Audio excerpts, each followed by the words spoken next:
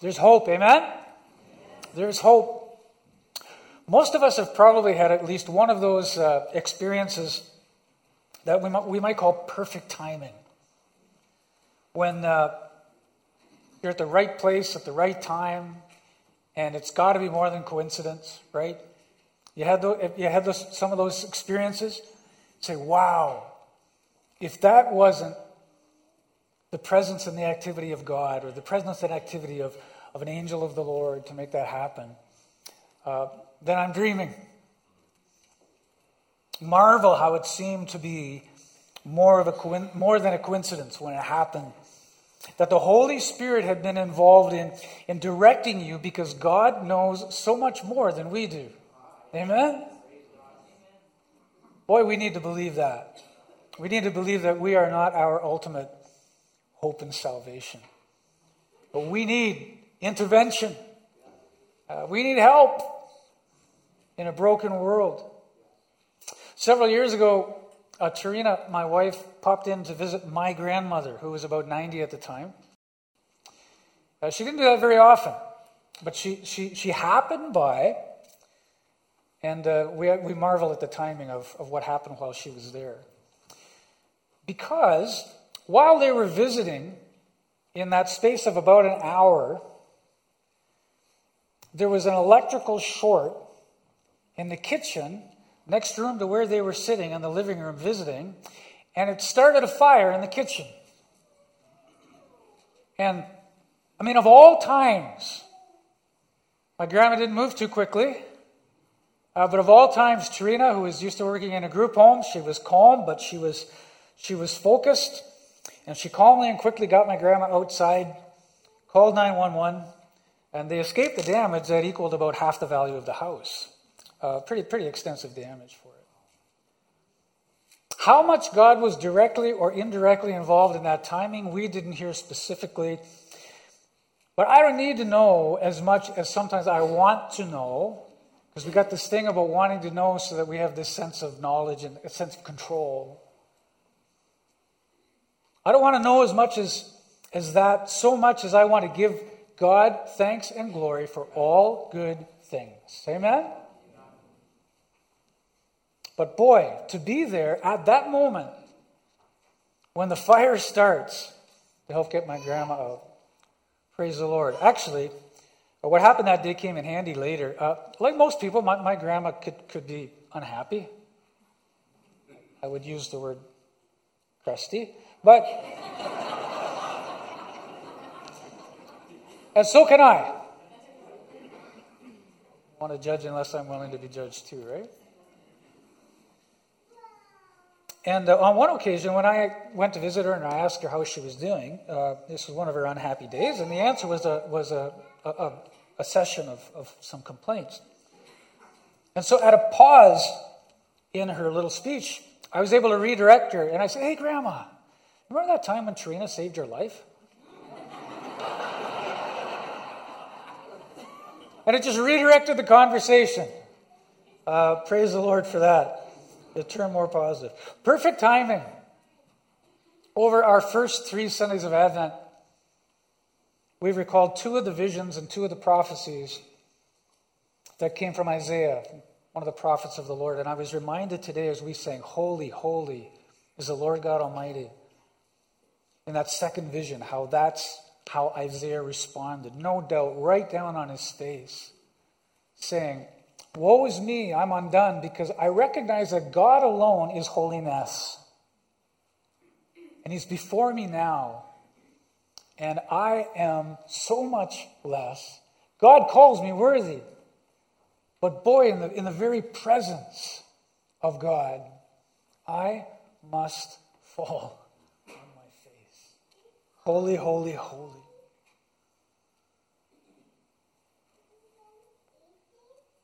Isaiah would warn the people of Judah. Others would warn Israel about coming devastation, spiritual rebellion, because of spiritual rebellion and injustice and selfishness. And to be sure, a lot of people, most people, dismissed them. Some of them were persecuted very severely, like Jeremiah, for speaking the word of the Lord, because things were going really well. They were a prosperous nation. Things were going great. They said, there's no way. God favors us. That's why we're so well off, because we're favored by the Lord. And they would not recognize the word of the Lord, that it was truth. They acknowledged God, and they went through some of the motions of worship even, but their hearts were far from God, weren't they? Numerous prophets, especially Hosea, would use the metaphor of infidelity or unfaithfulness to describe Judah and Israel. It was a powerful metaphor, because that's how much God loved them. That's how much God loves you. That's how much God loves me. As one who is like at the altar with the greatest joy, that's how God views you and wants you and me to be that close to Him. What would God say to us today?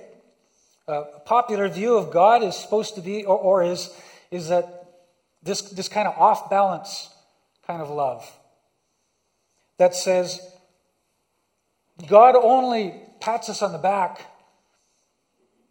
like a doting grandparent. God's just all love. And God is all love. But it's an understanding of what love means, isn't it? Doting love is permissiveness. Over discipline is abuse. But genuine love uses both affection and discipline appropriately, doesn't it? True love from the heart of a parent sets boundaries, requires attention, and requires that there's an understanding when wrong is done and corrective measures are taken. And that's how God still acts. God's not just one nuance of love. God is a perfect balance. That was clear through Isaiah and all the prophets as well, because while devastation was predicted, so was restoration. Amen. When people would recognize the truth that they didn't really care about God, but they needed to, take responsibility for their rebellion and repent. And we can expect the same, because God has not changed in 2,700 years since Isaiah. No matter how badly he may be misrepresented by people, God does not change. And I want to be careful not to misrepresent him, because I don't have the corner on him. We can expect consequences. We can also expect consolation with the best of timing. So fast forward about 700 years from Isaiah, all the discipline that he had prophesied for Judah and all the discipline prophesied for Israel, it had taken place. 300 years and then 400 years of silence. But there was some restoration in that time. There was the rebuilding of the walls of Jerusalem. There was the rebuilding of the temple. There was freedom from slavery by Babylon and Assyria. And we discovered that it's the word Assyria. Good, she's learning. That set Syria off.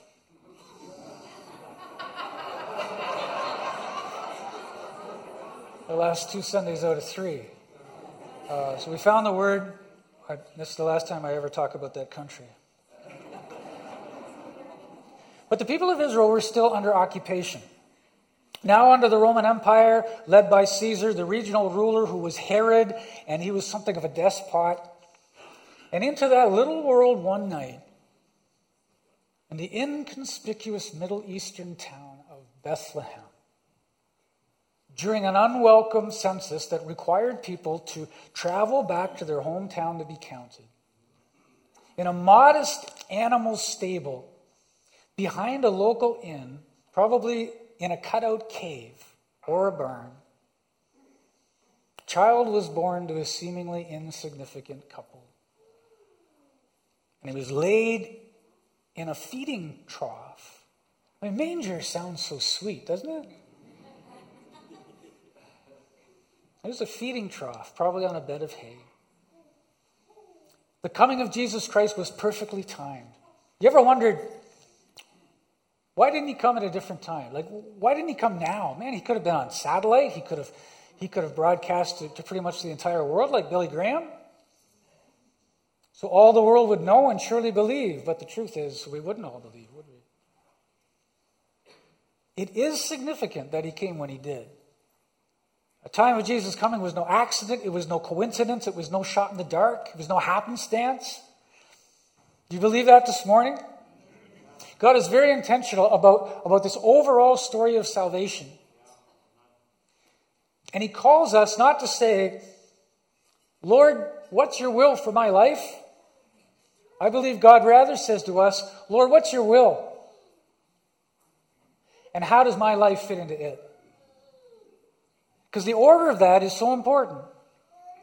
It's not me first, Lord. Tell me what my life is to be ordered by. We can still ask that question. But first, Lord, what's your will? What are you up to? How do I fit in to that?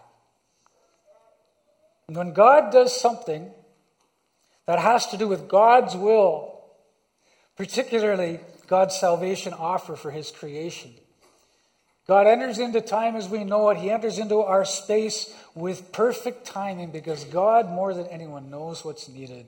And he wants to help. Galatians chapter 4, verses 1 to 7. I want to invite you to read those verses with me. If we could have that slide, or 2 slides. Wonderful. Let's read this together. As long as an heir is underage, he is no different from a slave, although he owns the whole estate. The heir is subject to guardians and trustees until the time set by his father. So also, when we were underage, we were in slavery under fundamental principles or spiritual forces of the world.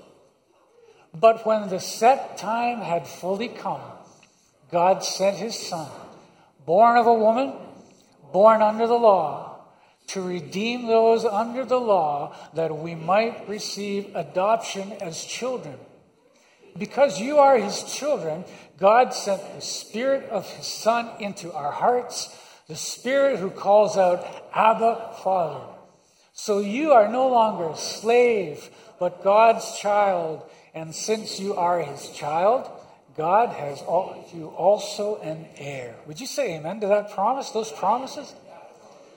Now, on the first slide, it sounded a little patriarchal. But that's what culture was like at the time. When the set time had fully come, God sent his Son. If we could go back to the 3rd slide. Jesus came into a global village of sorts. Now, it wasn't the same kind of global village that we have today, that we can contact people all over the world remotely. But most of the known world was under the control of the Roman Empire. It had been for about 20 years until the birth of Jesus. So when Jesus was born, most of the world had one government in Rome. It was easy to get around, easy to cross borders, easy to get from place to place, kind of like the EU, the European Union, from country to country. Borders were open, travel was relatively unrestricted. The road system was modern for the day, and the situation was really good for good news to be announced and then to be spread. The set time had fully come. God sent his Son. Jesus also came into the world of one major language. Alexander the Great had ruled for some 300 years before Jesus, and through his efforts, most of the known world, their business language was Greek. Much like the whole world's business language today is is English. Sorry. And that would make it easier for the message of the Messiah to be spread in a relatively peaceful one-kingdom world. Jesus also came into a relatively peaceful world. When he was born, there was relative peace in the Roman Empire. Mind you, in the region that they were in with the Herods, it was a bit more restrictive. They were not the greatest, kindest leaders. But by and large, the empire, the world as they knew it, was at peace. How significant was it that the wise men would come from some distance from the east, probably more than 3, and they came from the east to meet the newborn king, and then what would they do when they left? Well, Herod had told them, I want you to go and meet him and then come back and tell me where he is. Because Herod, paranoid Herod, wanted to kill the king. And so he would. He would try. He would kill so many children. The wise men did not go back to tell him because in a dream the Lord spoke to him, spoke to them. And then they headed back to the east. What did they do? They spread the news. It was perfect timing. The set time had fully come. Peace is wonderful. But let me suggest that peace without God can be complacency. And even in my life as a follower of Jesus and a believer, I can become pretty complacent. Can you? And while I might acknowledge I believe in God, I believe in Jesus, I'm good with that.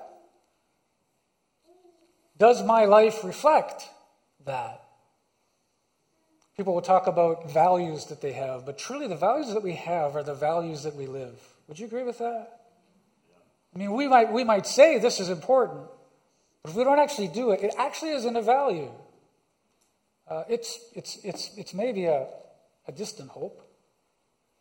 But when it comes to following Jesus, may that not be a distant hope. May that be increasingly a reality in our lives, even one step at a time, as we come to know him. If you ever want an interesting read about some of the tactics of the devil, you might read the Screwtape Letters by C.S. Lewis. In the 5th letter, there's a young junior devil. His name's Wormwood. He's excited by the prospects of the Second World War. That's when C.S. Lewis lived. He's excited by the prospect of the Second World War because he knows that there's going to be chaos and killing and hatred and murder. And he wants that kind of destruction to take place. But his uncle, Wormwood's uncle, Screwtape, this is how this goes. A more senior and sly devil. He warns that conflict and sickness and death cause many people to think more about ultimate questions of life. About the reality that maybe we do need intervention. Maybe there is a God greater than we are. And that they're more inclined to seek a greater purpose for living than just the here and now in those times of crisis. May we not fall into the trap of spiritual complacency that comes with human peace. And it's always a temptation. There was finally plenty of religious dissatisfaction and moral decay in Jesus' world. Religious dissatisfaction and moral decay. I've heard about that on the news. Kind of sounds like reality, doesn't it? There were lots of faddish religions, fads in Jesus' day. There was the popular Egyptian worship of Isis and Osiris. There was the worship of Bacchus, the god of wine. There was worship of the sun. All kinds of options before them. But this one's very interesting. There was Mithraism. Sounds like something from Lord of the Rings, doesn't it? But it's not. Mithraism was popular with Roman soldiers. And Mithraism was the worship of Mithra, the great mother.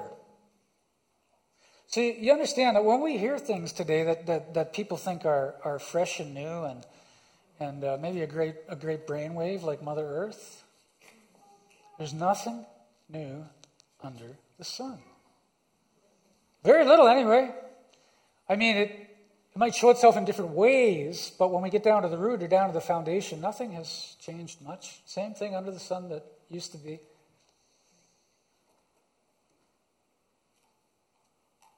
There was an abundance of religious dissatisfaction. There was a lot of moral decay. There were even temple prostitutes with some religions. People were crying out. Many people were crying out, grasping for some purpose, some hope in life, something to give meaning, to hold on to guide them.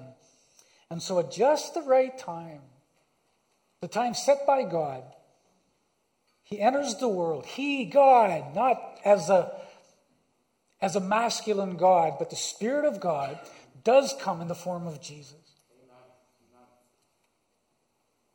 He came during a window of time when news could travel quickly from place to place, common empire, common language to common people.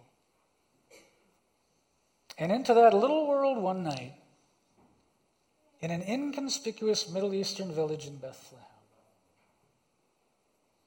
during an unwelcome census that brought travelers who needed to be counted as they went to their hometowns, in a modest animal stable behind the local inn, probably cut into a cave or maybe a barn, a child was born to a seemingly insignificant couple.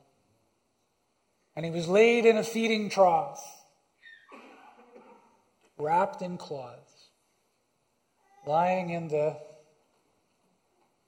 feeding trough, in the manger. It's perfect timing.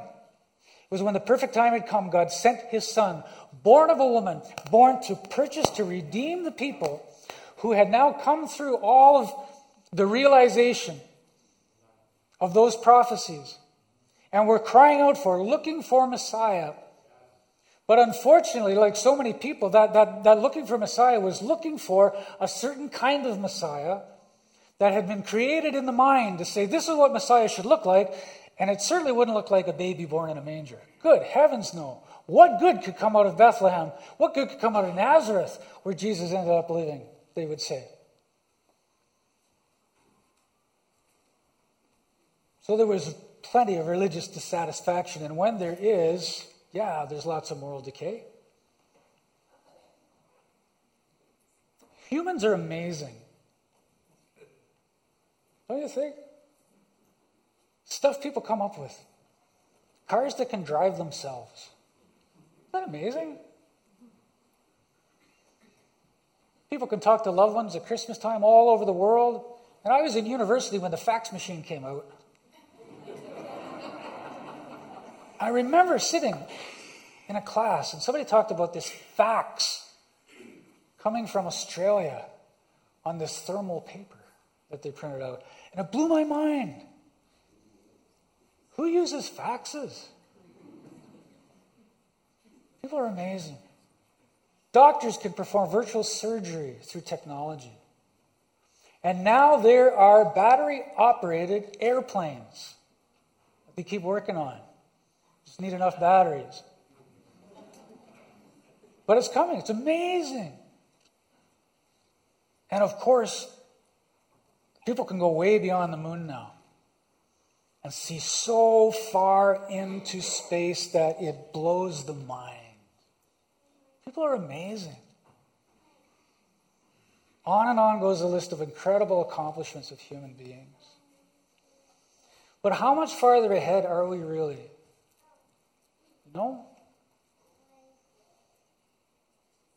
When hundreds of millions are malnourished, when tens of thousands die each year, when our leaders can't say good things about each other, and when our scientists tell us that the clock is ticking on the actual future of this planet.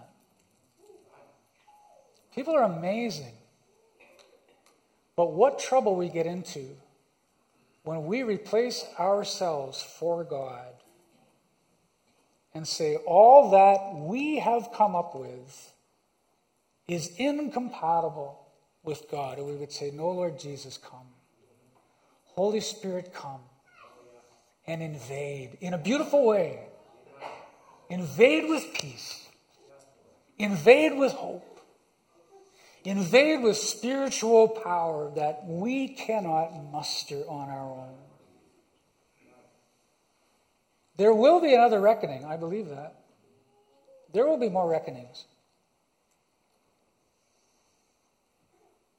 But the intervention came, and the intervention lay in that feeding trough with simple parents. Insignificant census town, visited by lowly shepherds, later by foreign astrologers. God's timing is always perfect. It was then, it is now. To bring our focus to Christ. God's timing is perfect for us to focus in on Jesus first. And he invites us today in this Christmas season to focus our attention on him. Not just as a baby in the manger, but a babe who would become a man, who would teach with power and authority the way of hope, the way of the kingdom. And then again, at just the right time, he would demonstrate the depth of his love by sacrificing his very self as payment for our rebellion and brokenness. I want to invite the musicians forward at this time and read to you a verse from Isaiah chapter 7, which is among those chapters that we were looking at over the last few weeks. Isaiah 7 verse 14 tells us, your new moon feasts, your appointed festivals, God says, I actually hate them with all my being. It was false worship.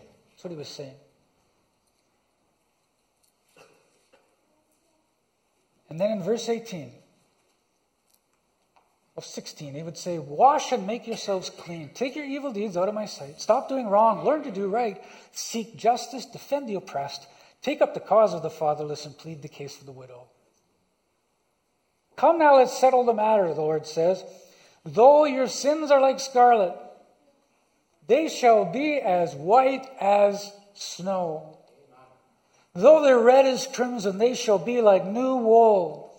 If you're willing and obedient, you will eat the good things of the land. But if you resist and rebel, you will be devoured for them by the sword. God has not changed. God's love, God's hope is open and available to every one of us. And it's a gesture of love. It's not a gesture of condemnation. Even as John 3:16 and 17 were read, Jesus did not come into the world to condemn the world, but that through him the world might be saved. People need hope to cope, right? And we need hope of an eternal scope if we really want hope to cope. And I think we even need hope more than dope to cope, don't we?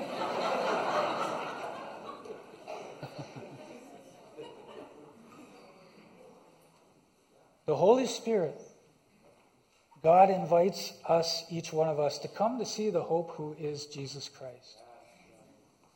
And whose timing is always perfect.